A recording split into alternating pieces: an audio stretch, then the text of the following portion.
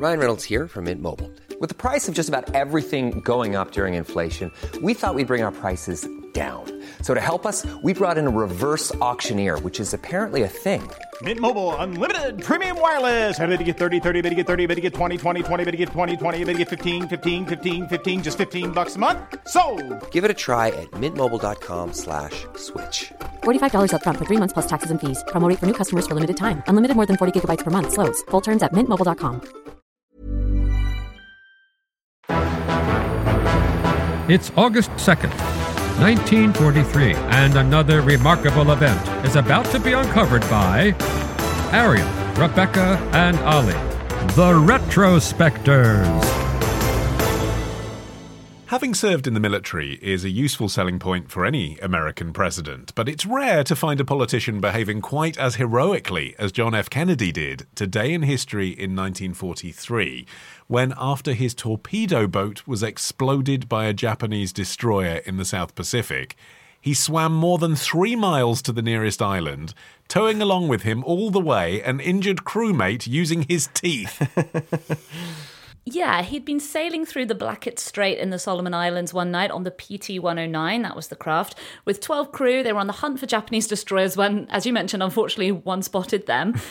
And the destroyer just severed the ship in two. There was a New Yorker article by John Hersey that appeared the following year, and he describes the moment of impact thusly. He says, Kennedy found himself on his back on the deck looking up at the destroyer as it passed through his boat. Yeah, archive reports from the JFK Library in Boston describe the night as having an inky blackness, which meant that both the task of spotting the enemy ships was really difficult, let alone seeing them approaching you at ramming speed and like making into your boat and taking you out. And that's exactly what happened. And suddenly they were all in the water. John F. Kennedy was only 26 years old. He was a really, really good swimmer, but some of the people on his boat couldn't swim at all. Yeah, he was a competitive swimmer in school and at Harvard, and he had led 30 successful missions before this day. But nonetheless, as you say, still just 26, faced with this sudden explosion, and by the way, 2 of his crew members died on impact, and then suddenly there are 10 of them left,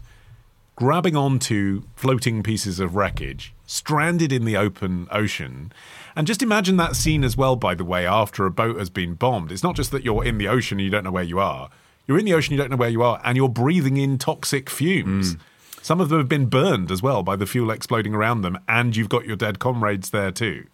Yeah, the fireball that erupted on impact was so huge that 2 other torpedo boats nearby didn't actually come and search for survivors. They assumed that they'd all been killed. They returned to their base, and they even held memorial services for the crew. Meanwhile, the survivors were actually bobbing in the water, calling out to each other, trying to regroup around the bow of the ship, which actually remained afloat. So they did finally manage to get everyone up on there, including McMahon. He was the fella that had to be towed. He was really badly injured because he was the engineer. He'd been in the engine room, so he'd really borne the brunt of the explosion and was extremely badly burnt. Yeah, trying to construct a mental image of what it would have looked like in the immediate aftermath of this impact is pretty difficult. It just must have been a scene of total chaos.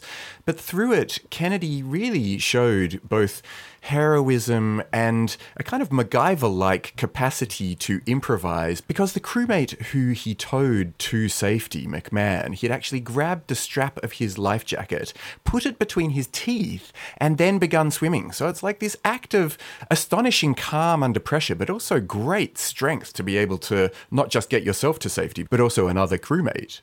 And that's a 3-mile journey that he swam with him on to the nearest island. But that island, as it turned out, and they did get everyone there, was not sufficient for them to survive.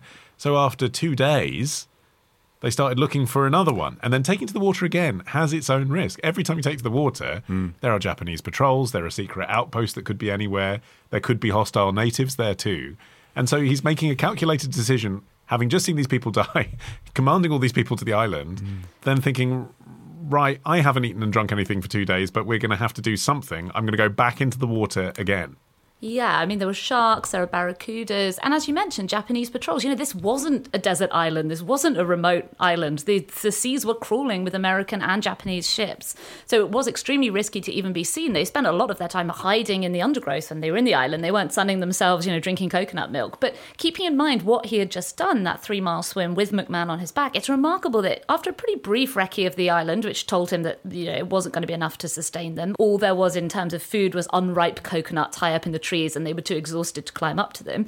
He set out again. Kennedy swam an hour and a half into a strait called Ferguson Passage, which he knew was used by US patrol boats. He waited and waited on the coral reef, and he couldn't find anything, and then he started to swim back. And this was nightmarish. As he was approaching the original island they'd landed on, Plum Pudding Island, now called Kennedy Island, there was this change in the current which made it impossible for him to reach the shore. He could see it. He could see his shipmates on there. And instead, he just kind of gave up. He was so exhausted, he just let himself drift. He drifted for hours and hours through the night. And due to another quirk of the currents, when he finally kind of came to at daybreak, he found himself back at Ferguson Passage, back in the strait where he'd started. He had to swim back again to reach his shipmates. Oh, man. And apparently he crawled up the beach vomiting, looked up at his ensign, George Ross, and said, "Ross, you try it tonight," and then passed out.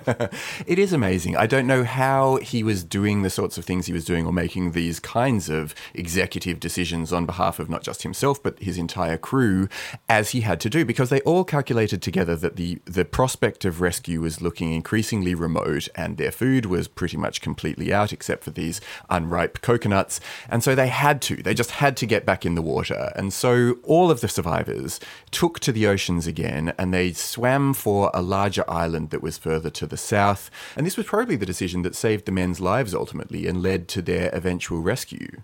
Yeah, because there were ripe coconuts there from which they were able to survive for 6 days. And meantime, Kennedy spots a pair of native Solomon Islanders in a canoe, Bayuku Gasa and Ironi Kumana, and sort of flags them down, which, as I said, is a risk in itself, but they were amenable to helping the Allies.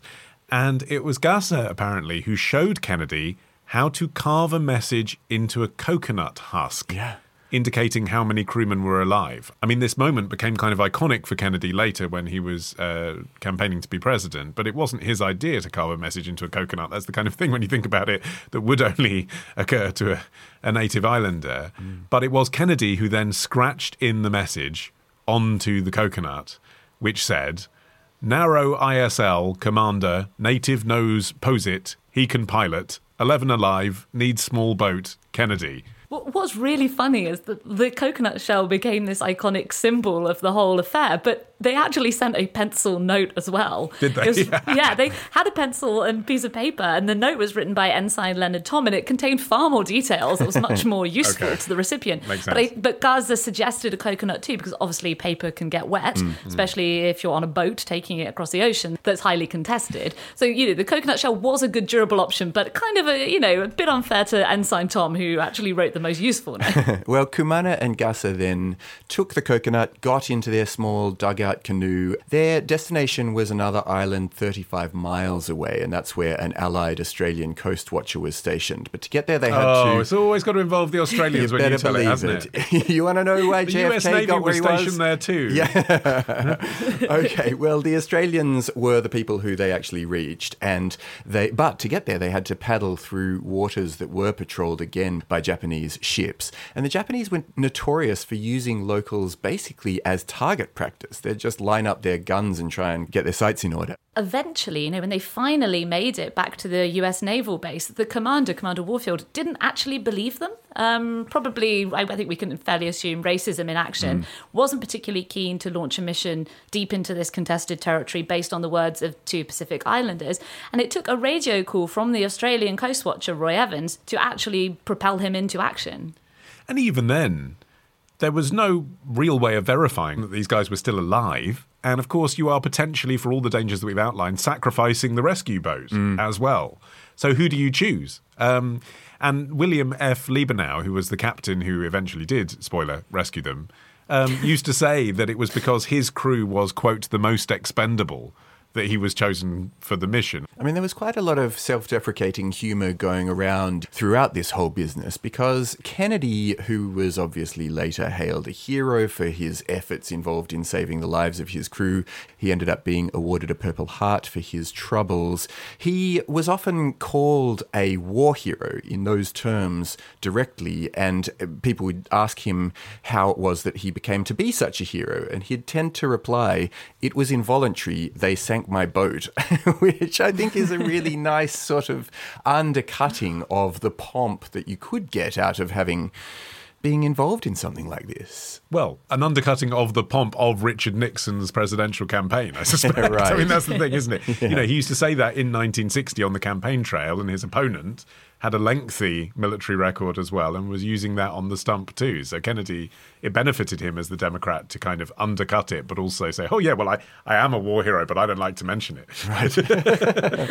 I mean, while the whole incident did have its positives for him later in life, it also had really significant negatives, including a lasting physical impact. He already suffered from chronic back pain. That had been the reason that he was rejected when he tried to enter Army Officer Training School right at the beginning of the war. He was only able to join the US Naval Reserve by pulling his family's many, many strings.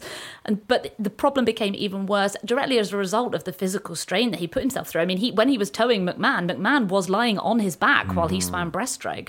So this really contributed to his eventual discharge from the military. And that then, of course, led directly to the prescription pill habit that we now know that he had while serving in the White House. Yeah, 4 spine surgeries between 1944 and 1957. I mean, it's astonishing to think, because you think of JFK as being so kind of fit and healthy and young, because he died so young, and he was kind of athletic and poster boy president.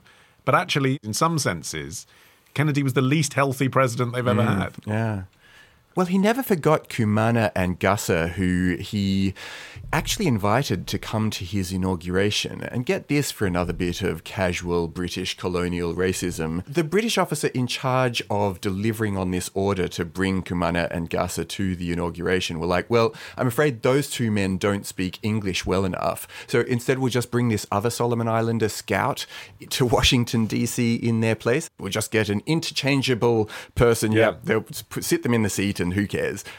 Well, and also just, you know, the arrogance that speaking English would be the quality that you'd look for most in the representative of a country rather than the two people that literally saved the life of the president. Right, yeah. Who he has asked specifically for that quality. To have there, yeah.